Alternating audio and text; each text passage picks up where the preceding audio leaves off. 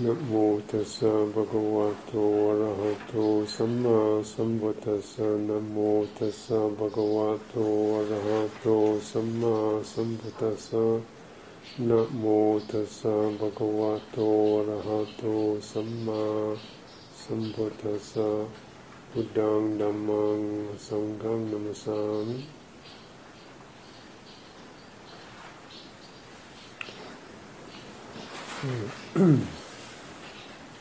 Ajahn Viradhamma asked me to give a series of talks, kind of extending a theme, so a series of talks that would actually kind of pick up a theme and develop it over the course of 2 or 3 days.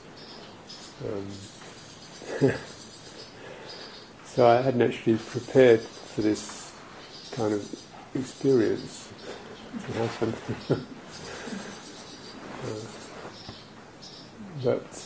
So when I gave it some thought, and the topic that I thought would be that I could talk into, which has some depth to it and some extension, is the topic of karma in relationship to training the mind.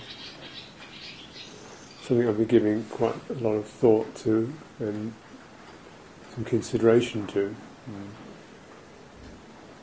Basically because it's, in my view, it's something that links the meditative experience, contemplative experience, with the ordinary actions of our bodies, speech and thought, the inclinations of our minds, our determinations and passions and acts of generosity and so forth, these inclinations. And karma is something that means action, and in a gross sense and even in a very subtle sense, that's what we're doing all the time.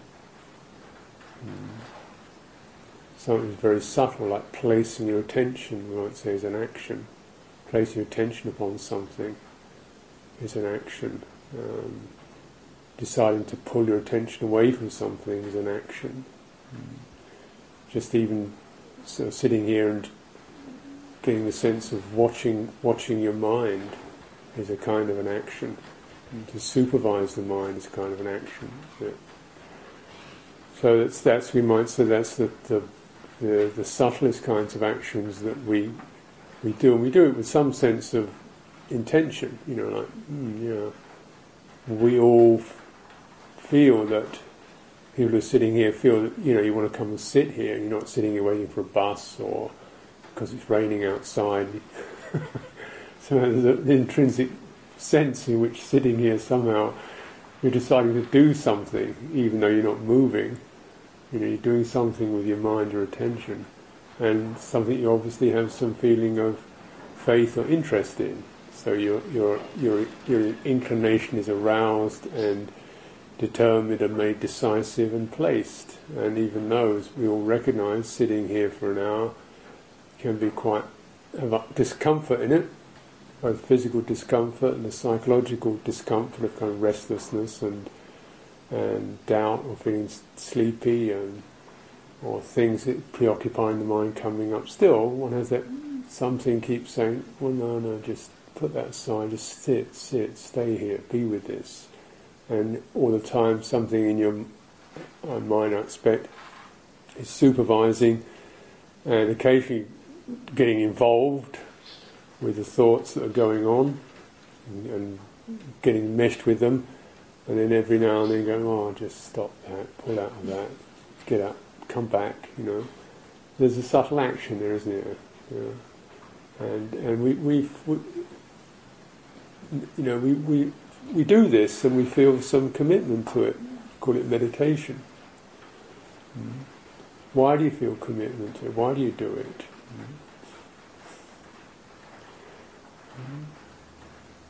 You get a sense in which, as soon as you place your attention in this way, you get a sense that there's something that supervises all those thoughts and feelings.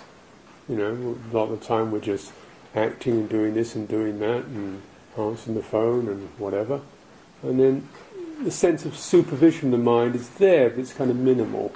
It's a kind of basic supervision, like watch you don't tread on the cat, make sure you don't burn yourself on the stove. It's a kind of background supervision. But in meditation, we are heightening the supervisory quality of the mind and perhaps lessening the activation of the mind. We're not trying to, deliberately figure anything out or produce anything. We just really want to strengthen that supervisory quality of the mind. And we feel, that feels good somehow. It means there's the possibility for some learning, some wisdom, perhaps some skills like compassion and relinquishment and patience, some skills of possibility, and even that this quality of the supervising mind itself can have a sense of being bigger than we normally sense ourselves as being, and a sense of a continuum, something that's present there. We come out of our current story, our current narrative, our current psychological drama, and we come to something that seems bigger and stiller and more steady. I want to be there. I want to be more of that. I like to be more there. Feels better. So there are all kinds of inclinations going on that you do because you feel them. You sense them. You feel there's a value. Your mind inclines a certain way.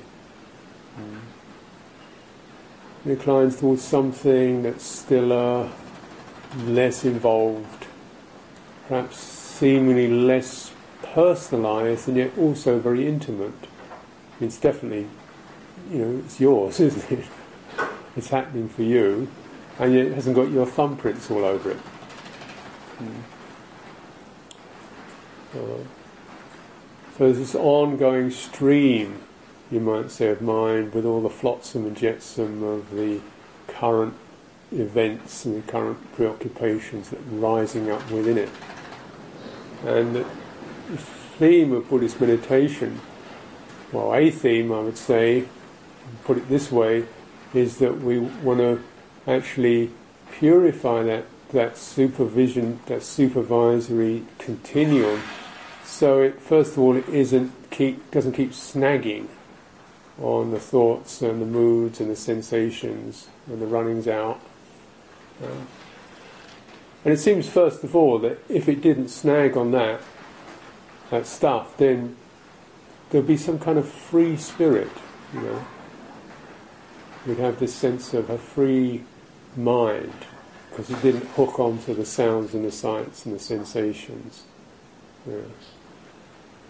But as you consider it more deeply, you may wonder, okay, there's sounds and sights and things like that. How come when I sit here, all these memories of what I did 3 years ago come up? Or a little thing that didn't seem very important yesterday suddenly seems large. Where did that come from? And it's in fact it's in this continuum of mind that it's often, if you like, latent or buried there or lying dormant there.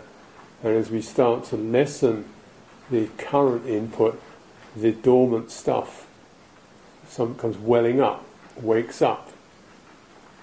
Like you clean the desktop of the current affairs and suddenly starts filling up again. Where did that come from? How come you felt some sense of sadness or agitation and then this more stuff appeared? It came from that continuum. That continuum isn't pure. It seems relatively so until you begin to sweep away some of the current topics and these underlying residues come alive.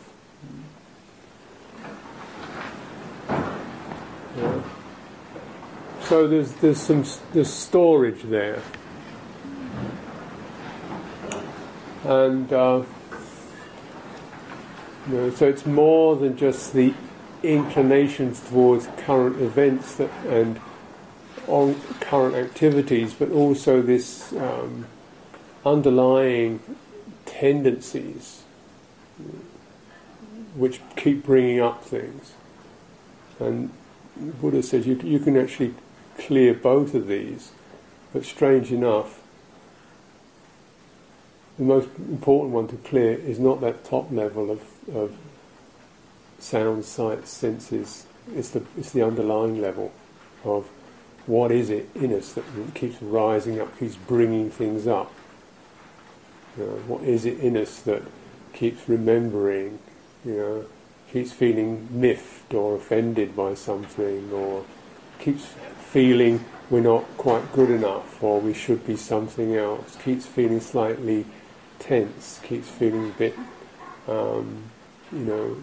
restless. So that this underlying stuff is the really important stuff to clear. The rest of it is just froth. Just froth on the surface. But again, until you've actually swept the froth away, you don't really get down to this underlying stuff, because your attention is always dealing with the frothy stuff, and you can't see, you can't get into it. So our practice of meditations are often at two levels. One is just clearing the desktop, clearing away the froth, which we might say is the samatha practice, and there's something that's definitely done with a sense of intentionality, inclination. And there's a deeper practice which we might call insight, which is about as your mind gets stiller and quieter, then you look into this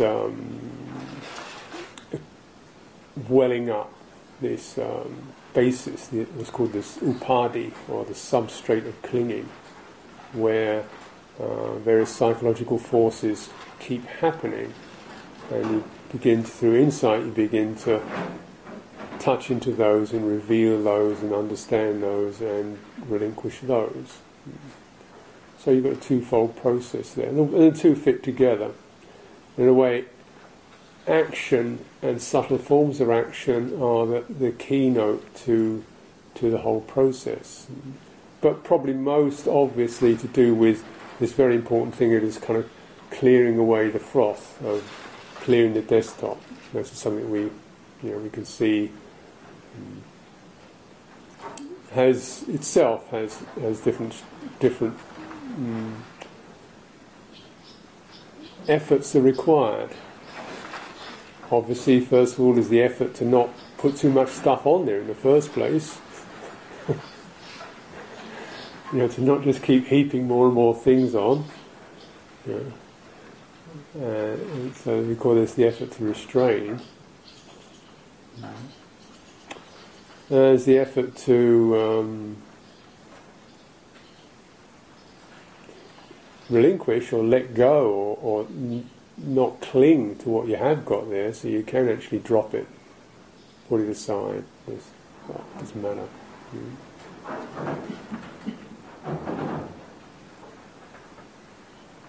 And the effort to cultivate the clarity and the brightening of attention, steadying your attention, brightening it, and all the qualities that enhance that, the sense of value and uprightness and loving kindness and patience.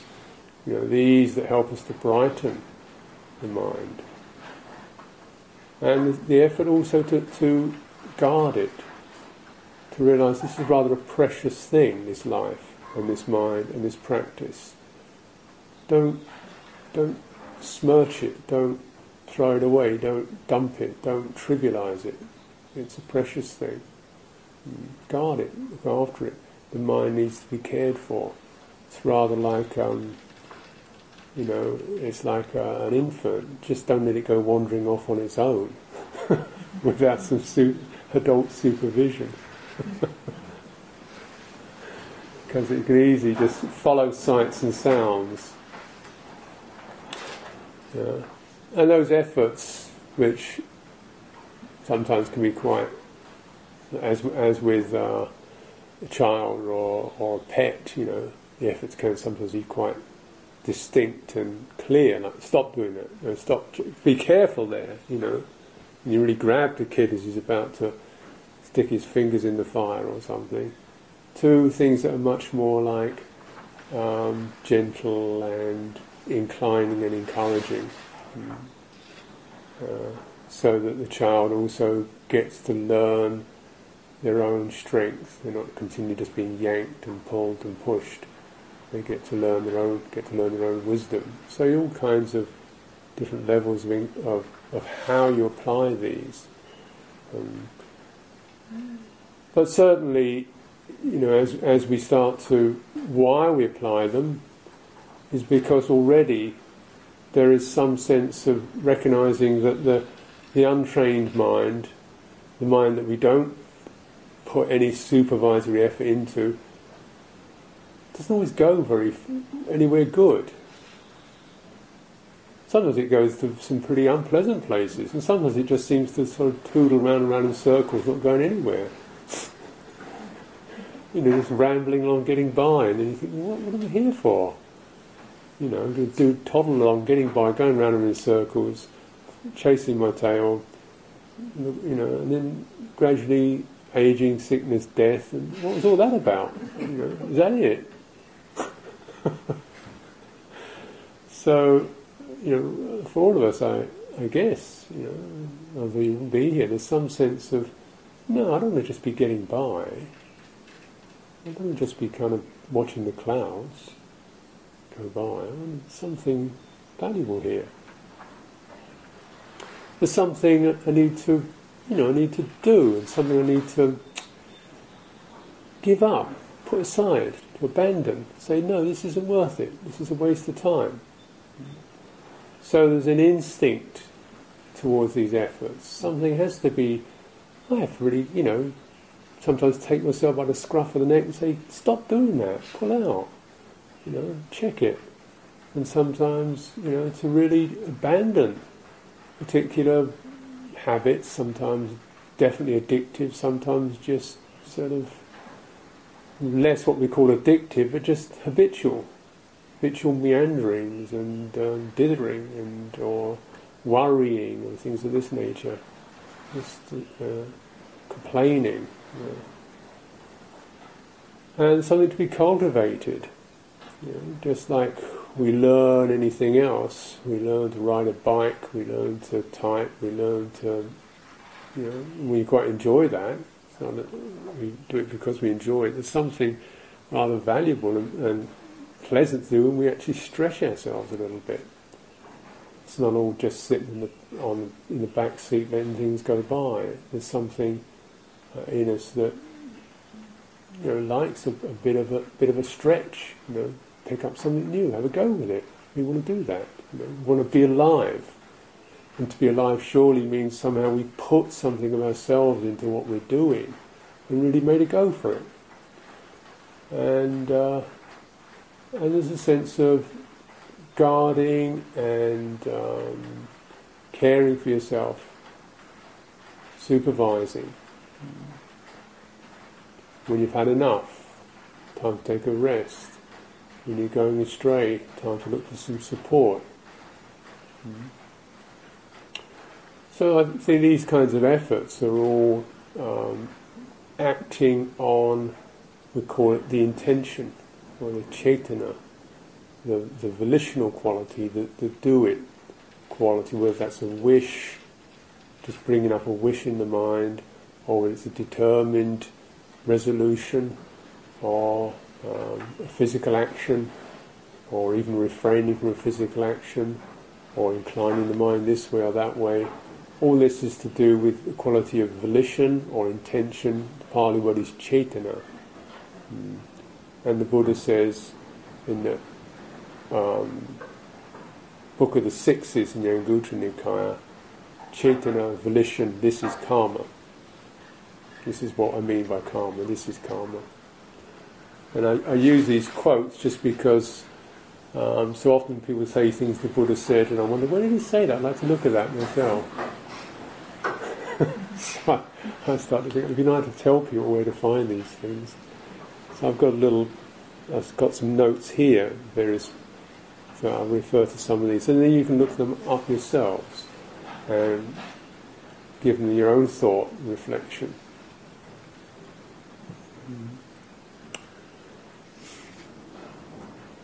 So I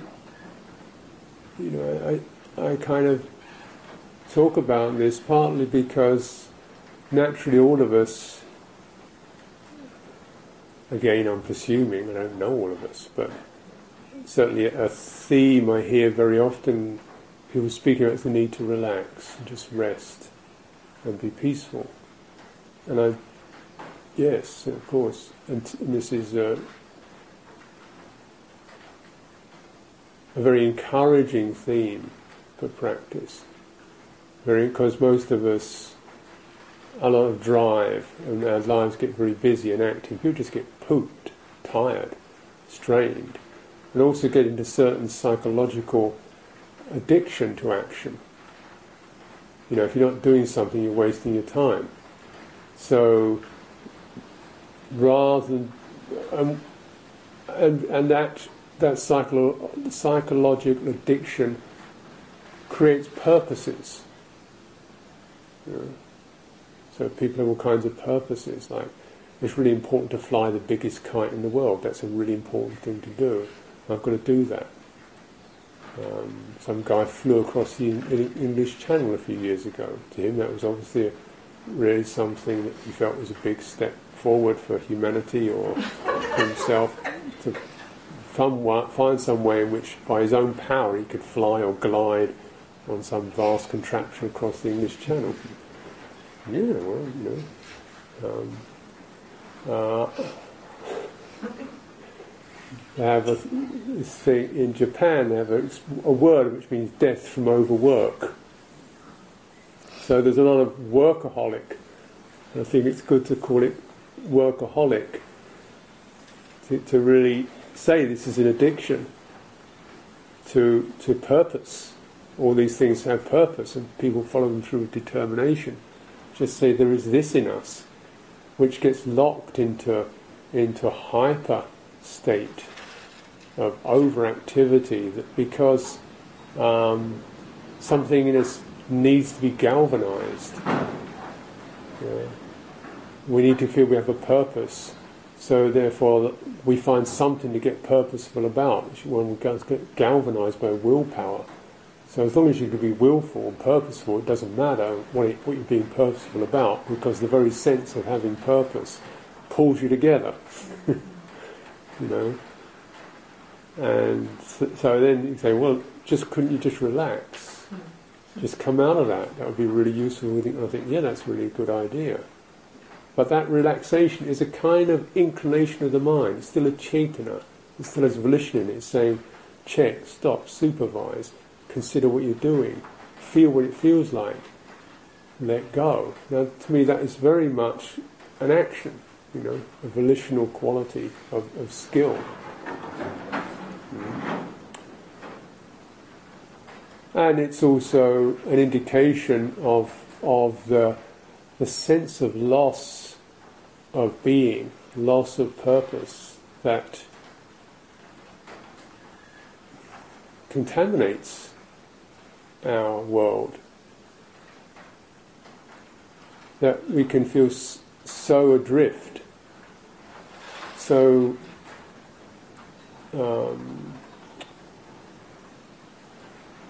unsteady, that we get compulsive in order to just have something to feel connected to, something to feel purpose about. Because without that, we feel kind of disoriented and maybe depressed or anxious, and so that the sense of having something to do really helps to push aside the anxieties or the feelings of inadequacy or this restless discomfort of the mind. So yeah, then you can see this is action, all right, but it's not very clear action.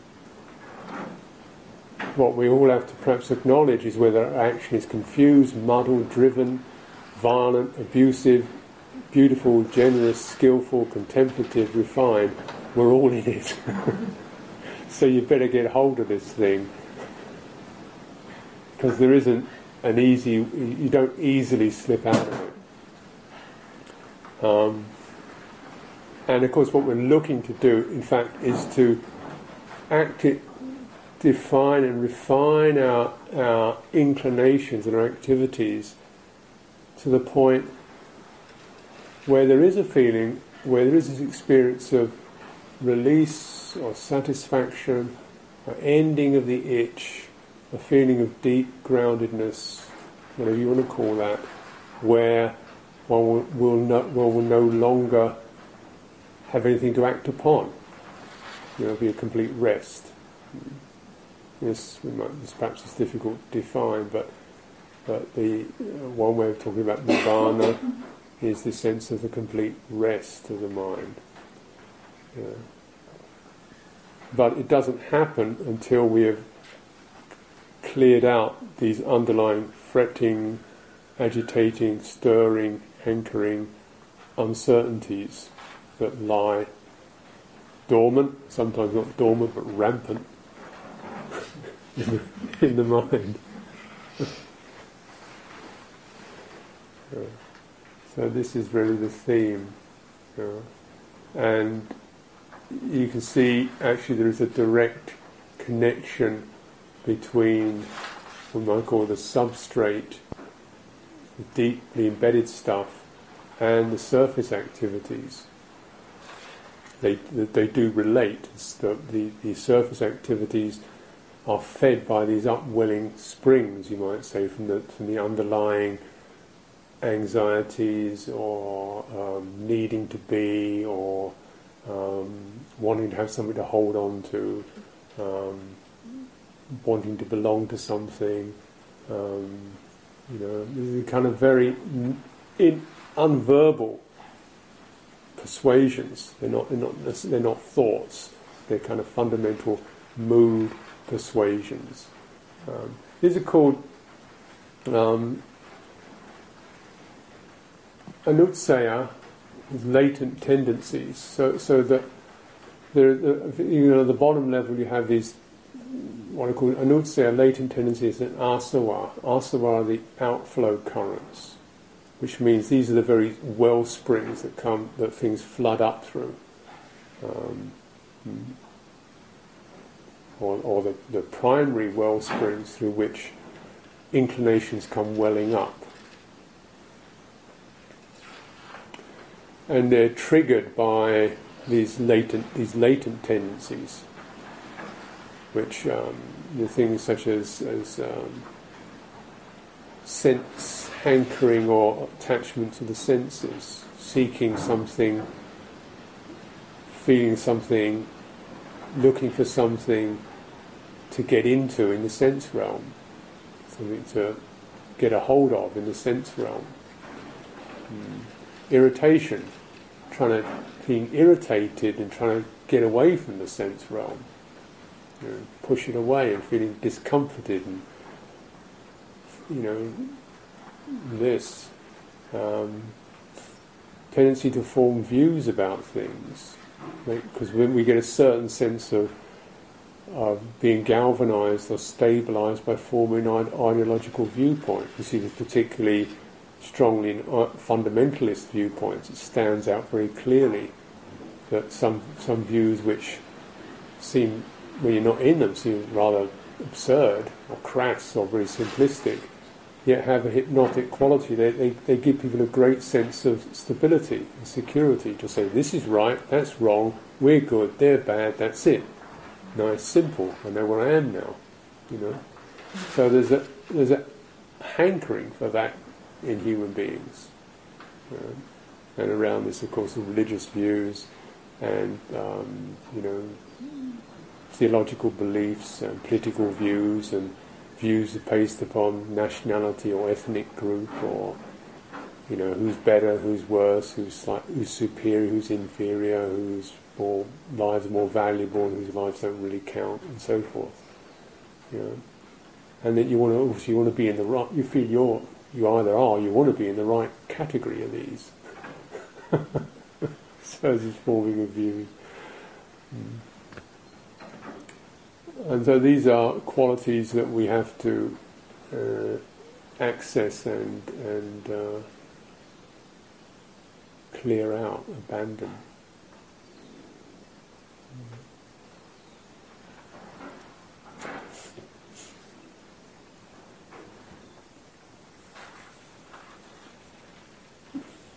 Just to illustrate a little bit the Buddha's, if we look at the example of the Buddha's awakening, he had these three great visions or insights or knowledges or realizations, they call it te vijja, three clarities, the three seeings. One was the recognition.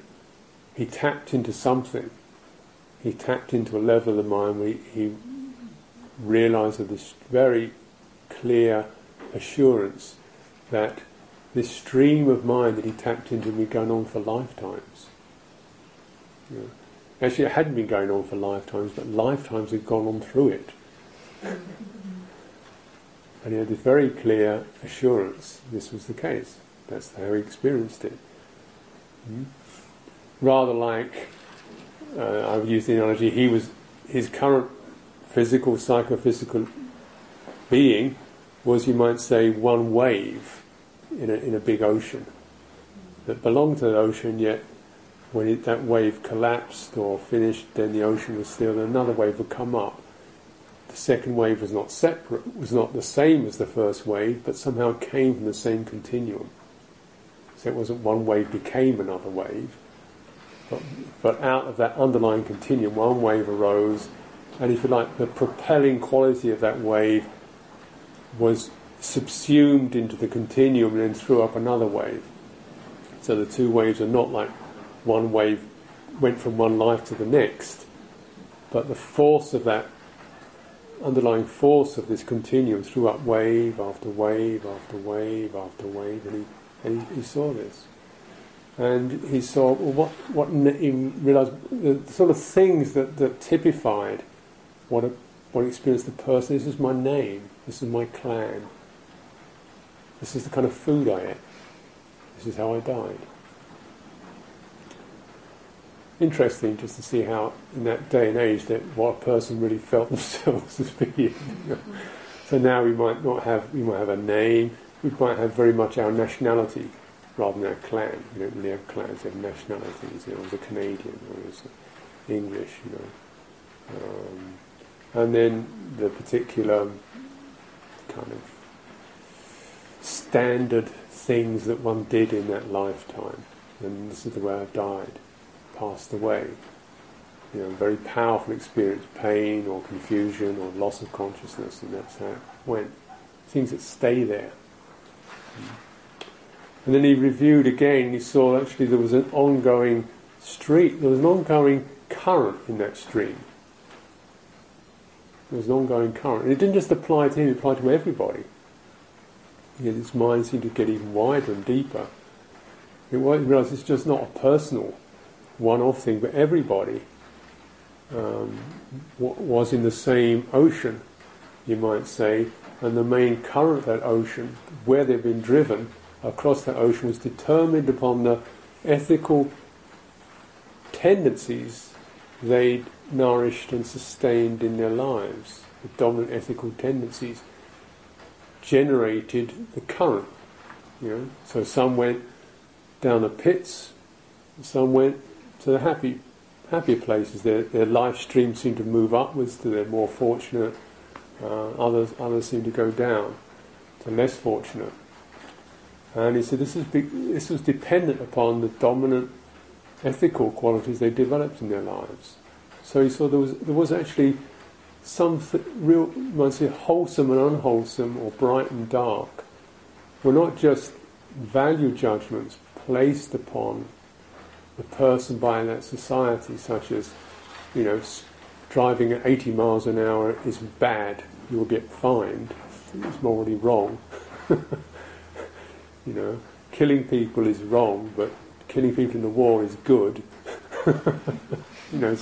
So they're the kind of rather confused value judgments, but actually, more than that, really fundamentally based upon the ethical quality of the intentions of the mind. And these are not just superficial judgments of law and order and dependent upon a culture or a social frame of reference, but really innate in a human being. And this is where this is particularly the view of karma, that there are tendencies in all of us that are distinctly wholesome, and you can sense them, you can know them. You don't have to somebody else say that's right or that's wrong. You can know them, and there are tendencies that are unhelpful and harmful, and you can know them. You don't have to have somebody else blame you or accuse you or judge you. You can know them for yourself, and if you know those, you've done yourself a big favour, because you've begun to know how you can steer your boat across that ocean. And it's also clear that a lot of people don't know this, because, as he said in this vision, there's a lot of people going to bad places, and nobody wants to go to a bad place. I'm sure nobody wants to make their lives more wretched and miserable. So how come we don't know? We don't really feel certain inclinations are going to do us harm. I don't think anybody thinks, how can I do myself to create more suffering for myself today? So these wholesome, unwholesome inclinations, although very powerful and determining, are not always apparent to us. And that's, disturbing, isn't it? So why aren't they apparent to us? And this is what we're starting to work on in our lives as cultivators, not just in meditation, I hope, but all the time, is clearing away the froth, the distractionness, the delusions, the misinterpretations, the biases, the things that keep us from really knowing ourselves, if you like, knowing our own hearts, really knowing in ourselves what's good and what's right, and really staying with that no matter what, because this is important. And really discarding the things that are unwholesome, because no matter whether we can get away from it, everybody else sees it, or everybody else is doing it, so it doesn't matter, still I know that's going to do me damage. I don't do that. So as cultivators, and he's saying this is something that's going on all the time. So your daily life is really important. And you might say there are dominant trends. So you see that we might perform 1,000 acts of thought and speech and physical actions, a day even. But the dominant trait, whether the tendency is towards the bright or towards the dark, and so really know this in yourself, because not everybody does, clearly. We look around and we see a world besotted with violence and blaming and criticising and whipping up fear and creating pain for other beings. So, fortunately it's not the only thing you see, but you do see this. People obviously do not know how much damage they're doing themselves. And the Buddha said, okay, for those of you who haven't had this particular vision of previous lives and, what will happen in the future lives, if you haven't had that vision, you don't believe what I'm saying, then check out for yourself, how do you feel right now with that?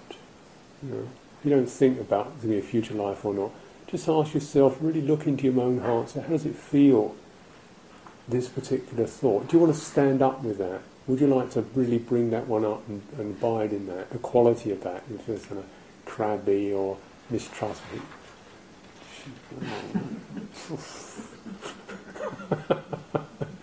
I want to drop that one and the thing sticks, doesn't it?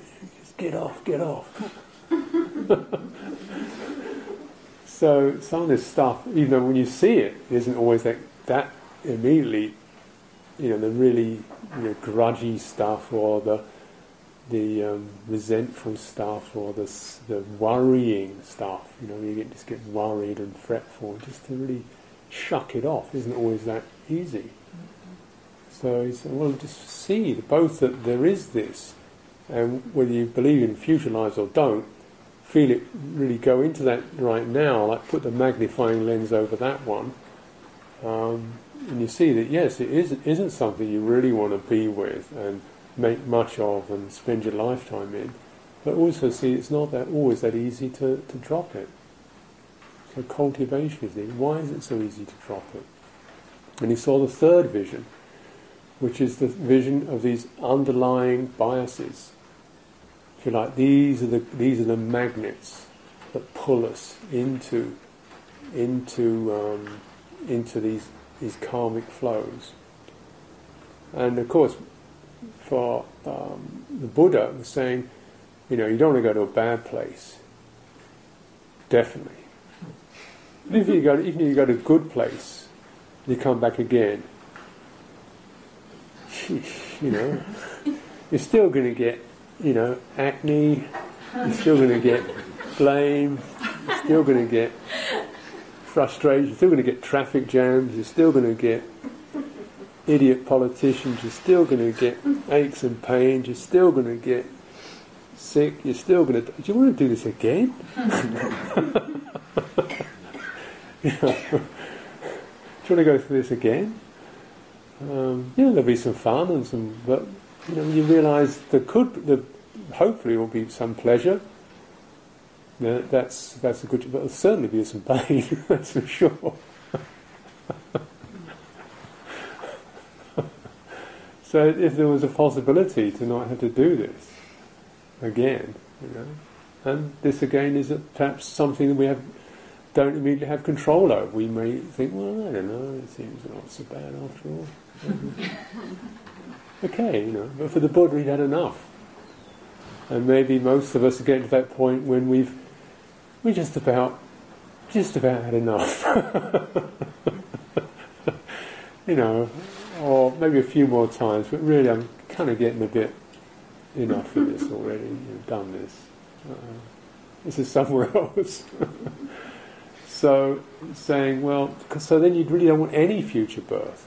So that magnet, this magnetic force that sucks us towards karma, towards the field of action and ongoing and further activity, so that really is the thing that pulls us into action.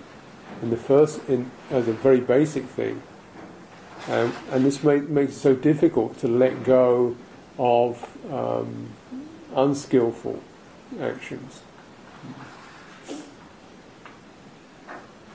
Because when something in us keeps, even though part of us doesn't like it, it's rather like, when if you're drowning, you hang on to any old log. You don't you don't want to let go of it. So the unawakened mind doesn't realise that if you let go, you float. And you can't just convince it intellectually. You can't just say, like you say to a drowning, somebody who doesn't know that. They've got to really do it a little bit at a time, just a little bit of letting go. So they say, oh right. So it has to be definitely encouraged. So again, karma is needed. Action is needed to actually keep putting it in a place with the encouragement of, you can let go of that. That sense of applying this skillful encouragement, the skillful intention to the mind. This is the karma that ends karma. And means but to do that, what this implies is a lot of us feels like we're drowning. Some of us feels like we're lost, because what it does is it starts to peel away a lot of the energy forms that we call ourselves. The forms of clinging, the forms of habit, the forms of identity, the forms of I was this, I will be that, this is who I am. And that's rather unnerving and difficult. to do. So this is what we call the bhavasava. There's ignorance, or the not really seeing, not really knowing the unconditioned, not really knowing there's a float we can be in, if you like. And then because of that, there's this need to be something, this need to hold on to being someone. And it's not an intellectual exercise, it's a gut level grip, that gives us some sense of security, even though as we be something and become something, it doesn't quite work. Whether you become, a rock star, or you become a millionaire, or you become a gardener, whatever it is, it doesn't quite fit. Some bit of you never quite feel satisfied in that. Success, you want a bit more success, until eventually you go down and you lose it. If you're going down, you want to go up. If you want to go up, you want to keep going up. And so becoming doesn't really work. It doesn't take us to a place of stasis and fulfillment. And yet it kind of seems like it could, if you could just get the right one. If you just could become the right thing, you'd be all right. So a lot of our lives is spent trying to become the right thing. And we'll be all right.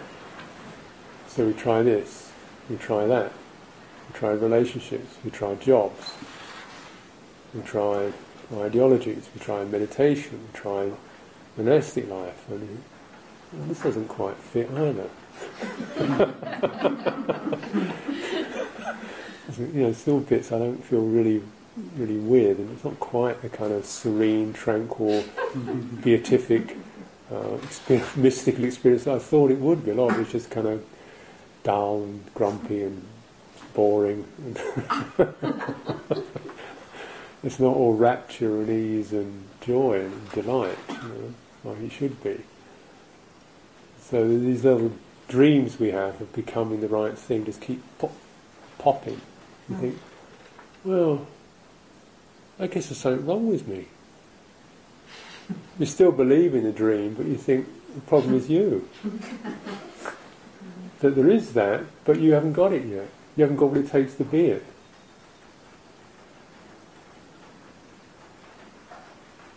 Yeah? And I want to tell you the truth as I know it. And you check it out for yourself. There isn't one.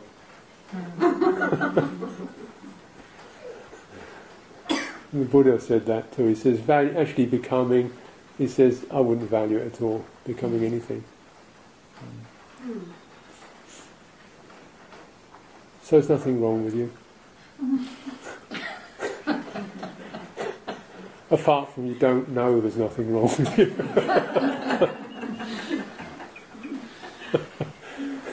Something still wants to instinctively find that place. And say, well, yeah, there is a place where so he says, well, rather than do that, just rather than look at what you could become, what you might become, what you should become by now, surely, after all these years, you should have by now have become this. Just instead focus on that sense of dis-ease, stress, dissatisfaction, not enough yet, when's it ever going to be right, why can't I make, just focus on that little grumble in the mind. Then this is where the Buddha talked about the Four Noble Truths. So that's where you hit it. Don't bother about who you are, what you need to be, just focus on that very relationship of, this isn't quite right yet. Why don't I ever? When am I going to? Why doesn't life work?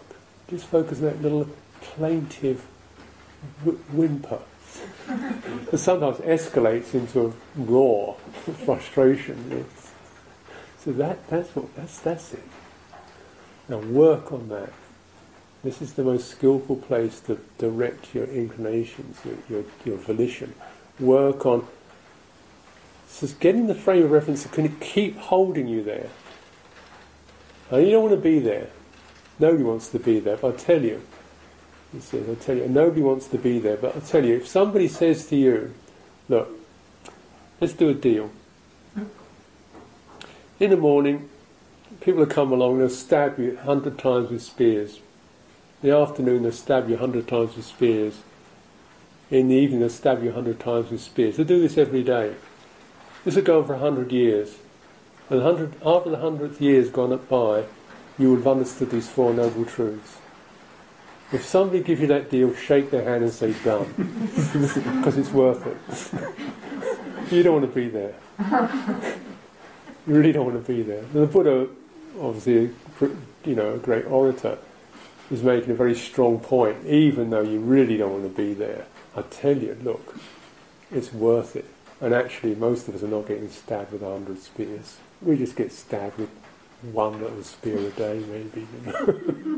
So look, okay, I know it's not so nice, but stay with it. It's worth it, I tell you. That's the bit.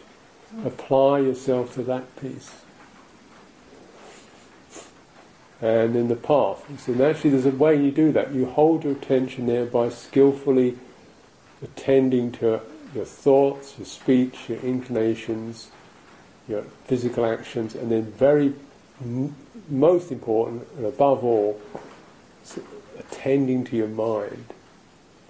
This is what we call Kamma, making a foundation out of karma. Use that sense of inclining, checking, cultivating, abandoning, protecting. Use that sense fully onto your mind, onto what it's doing. And then through this is called right effort. This is where the path, you can turn it around. You can turn your direction around and you can stop the current. You can switch off that gravitational pull. It's called the karma that leads to the end of karma. And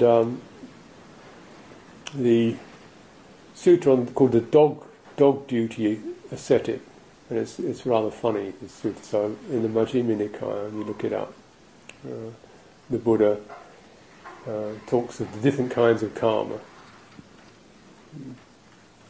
Story is, of course, that there's this ascetic who thinks he can clear out all his past karma by acting like a dog. Ascetic. He has a friend who acts like an ox, and they feel that by somehow, getting rid of all their human attachments to comfort and pleasure, they'll clear out all their karma.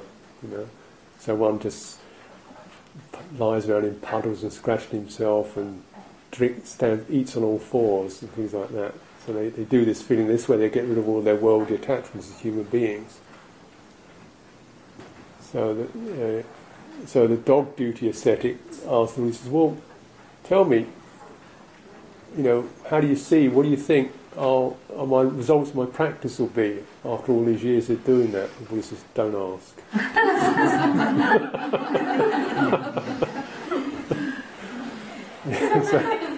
So I asked him again. He said, no, he said, don't ask.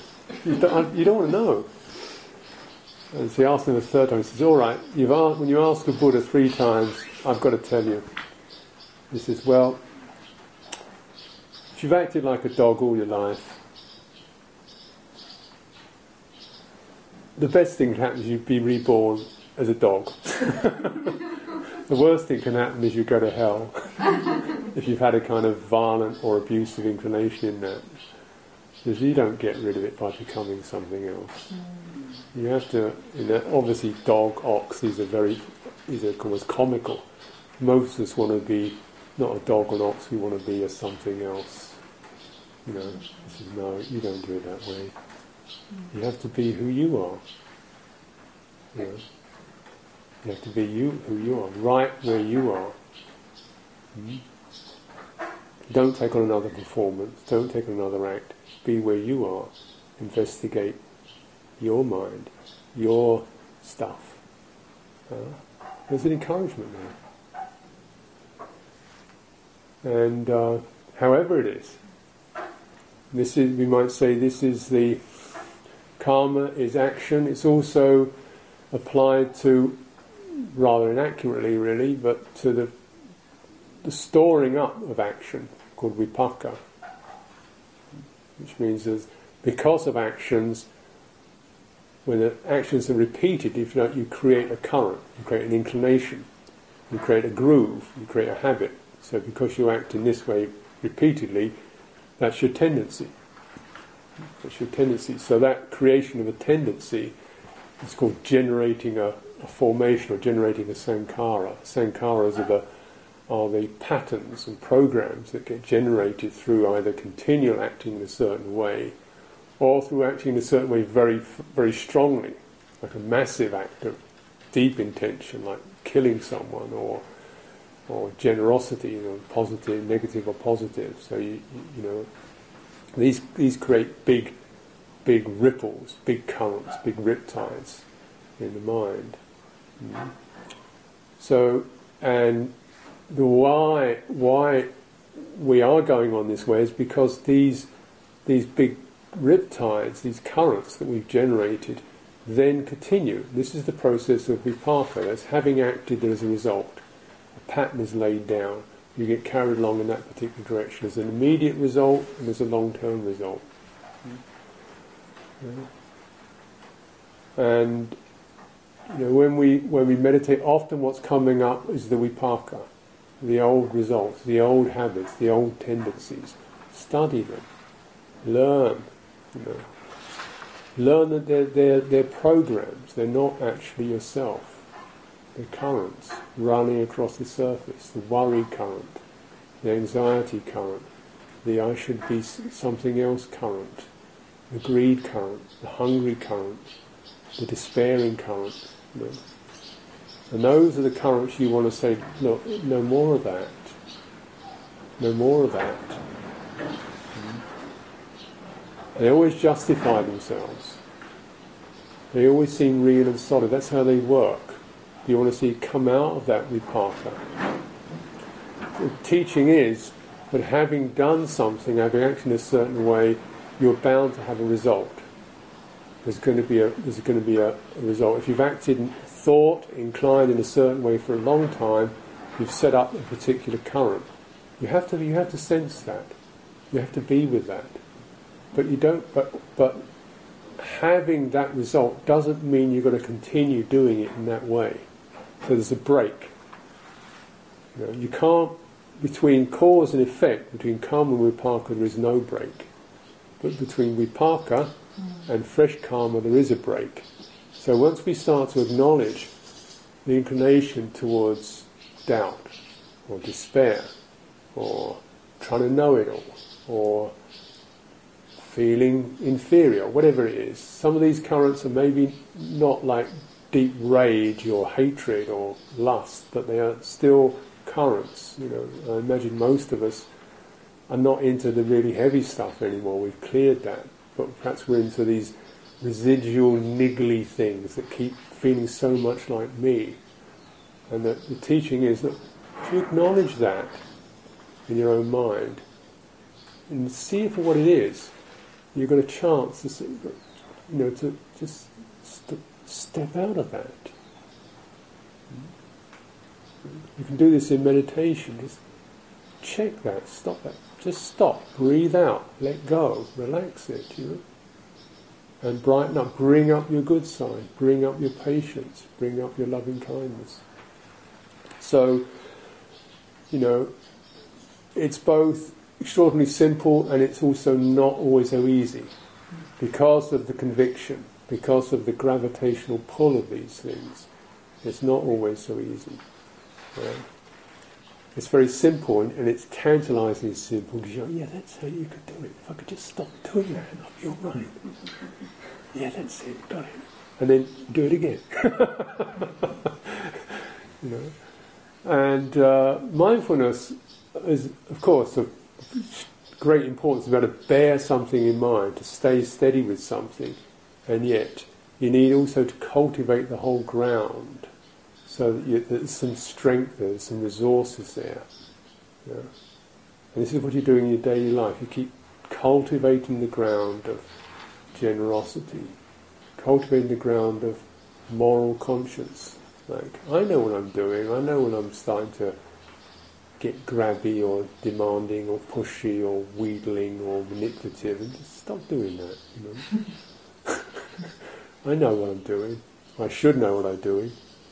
You develop that. You develop renunciation, like, what do I really need? And I fancy some of that, but I think this is enough, actually. Simplifying. You cultivate what are called parami. The Theravada tradition has kind of picked up these themes and built up a little category of 10 paramis. It's a nice number. Nice to group them. They're not actually categorized that way in the canon, but certainly there are all kinds of examples of generosity, virtue, renunciation, discernment, this kind of clear seeing what's skillful, what's unskillful, discernment or wisdom, energy, persistence, just bearing with, keeping going, staying with it, patience, khamti, honesty, loving kindness, resolution, and equanimity. These are the 10 paramita. And you can probably easily refer to those in a list. So, and I imagine they're themes that you're not unfamiliar with. These, of course, are just ways of looking at the karmic current and just kind of pulling 10 strands out of that. Saying, this is a good number. You know what they mean, and they're all pretty powerful in their own way.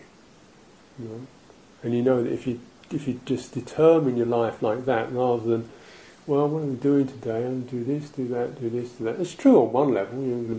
Milk the dog and water the baby and mow the cow and things that you do. And you do.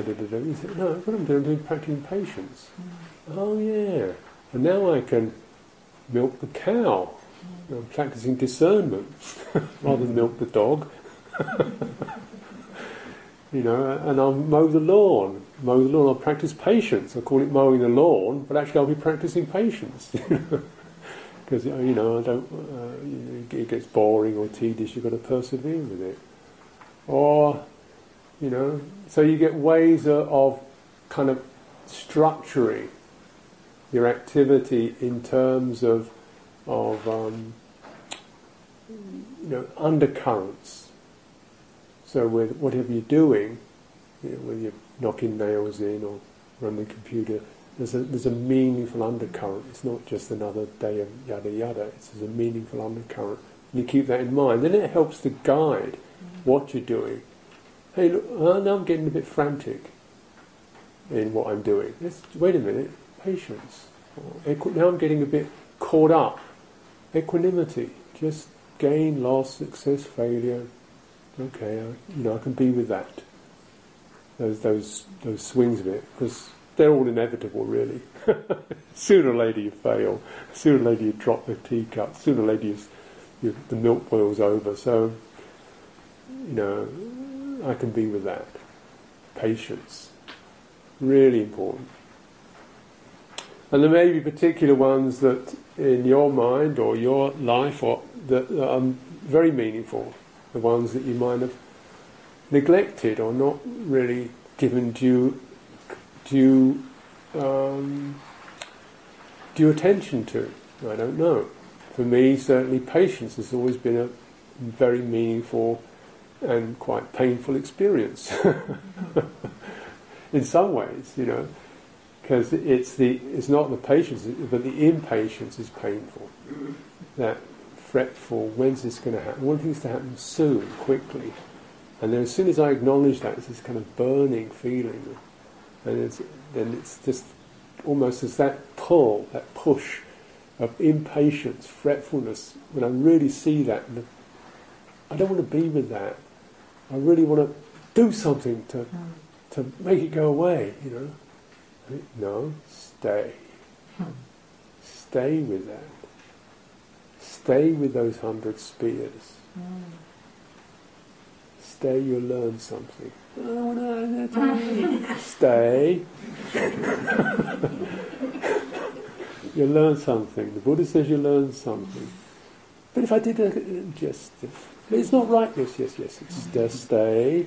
Oh, yeah. And then the mind finally groans and creaks and opens.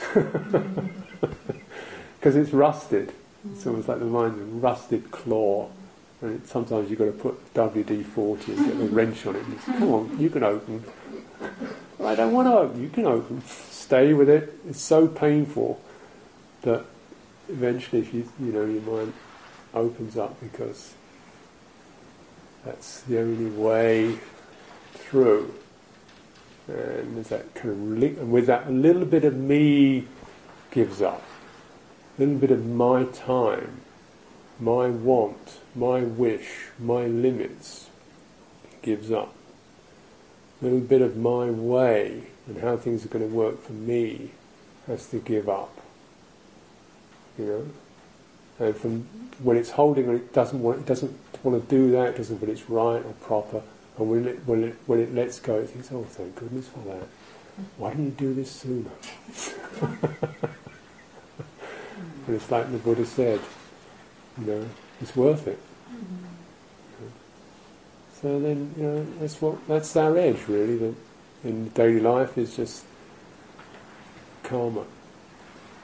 And as the Buddha said to the ascetic, dog-duty ascetic, you've got the four kinds: dark, directly negative. Really see that. There's bright, good karma. Really see that. There's mixed. There's doing good things with a slightly suspect attitude, or doing something bad on the way to doing something good, like kicking the dog in order to go and do something, give food to the monks. So it's mixed. Get out of the way, dog. Give food to the monks. So it's a bit mixed. And then there's a karma that leads to the end of karma. And the interesting thing in this particular discourse is that he says, when there's dark karma, a being gives rise to a being. Because of a being, there is a being. One becomes something else. When there's good karma, because of being good, there is a being something else. This is good karma. Mixed karma, because of being this, there's a being something else. At the end of karma, he says, there's no being. So it always feels like that moment when you really end karma, you're not there. It's like your self-view just sort of disappears for that. That's what endings are like. It doesn't feel like you've become something, or you've got somewhere, or you made something happen. There isn't a being there. It's just as an action without a being. And that's I think when you really, in your own meditations, your own cultivations, when you really sense the deep letting go, when you sense that, isn't it like that? There you were struggling and wondering, and then something finally gave up. And for that moment, your identity, your personality just had to step back, stop. And then there was a kind of something came through and you dropped. There's a little bit of karma ended. And all the time you're just kind of starting to review that experience and get faith in it, get trust in it, that there is a release. And release involves tackling some of these sticky, intense places. The release often involves really having to face a lot of strong feeling, this is what I am, and need, and can't, and mustn't, and haven't got, and all that kind of stuff. It means really facing that. And release often means finally giving ourselves up. Something, giving ourselves up. And then there's an ending to karma.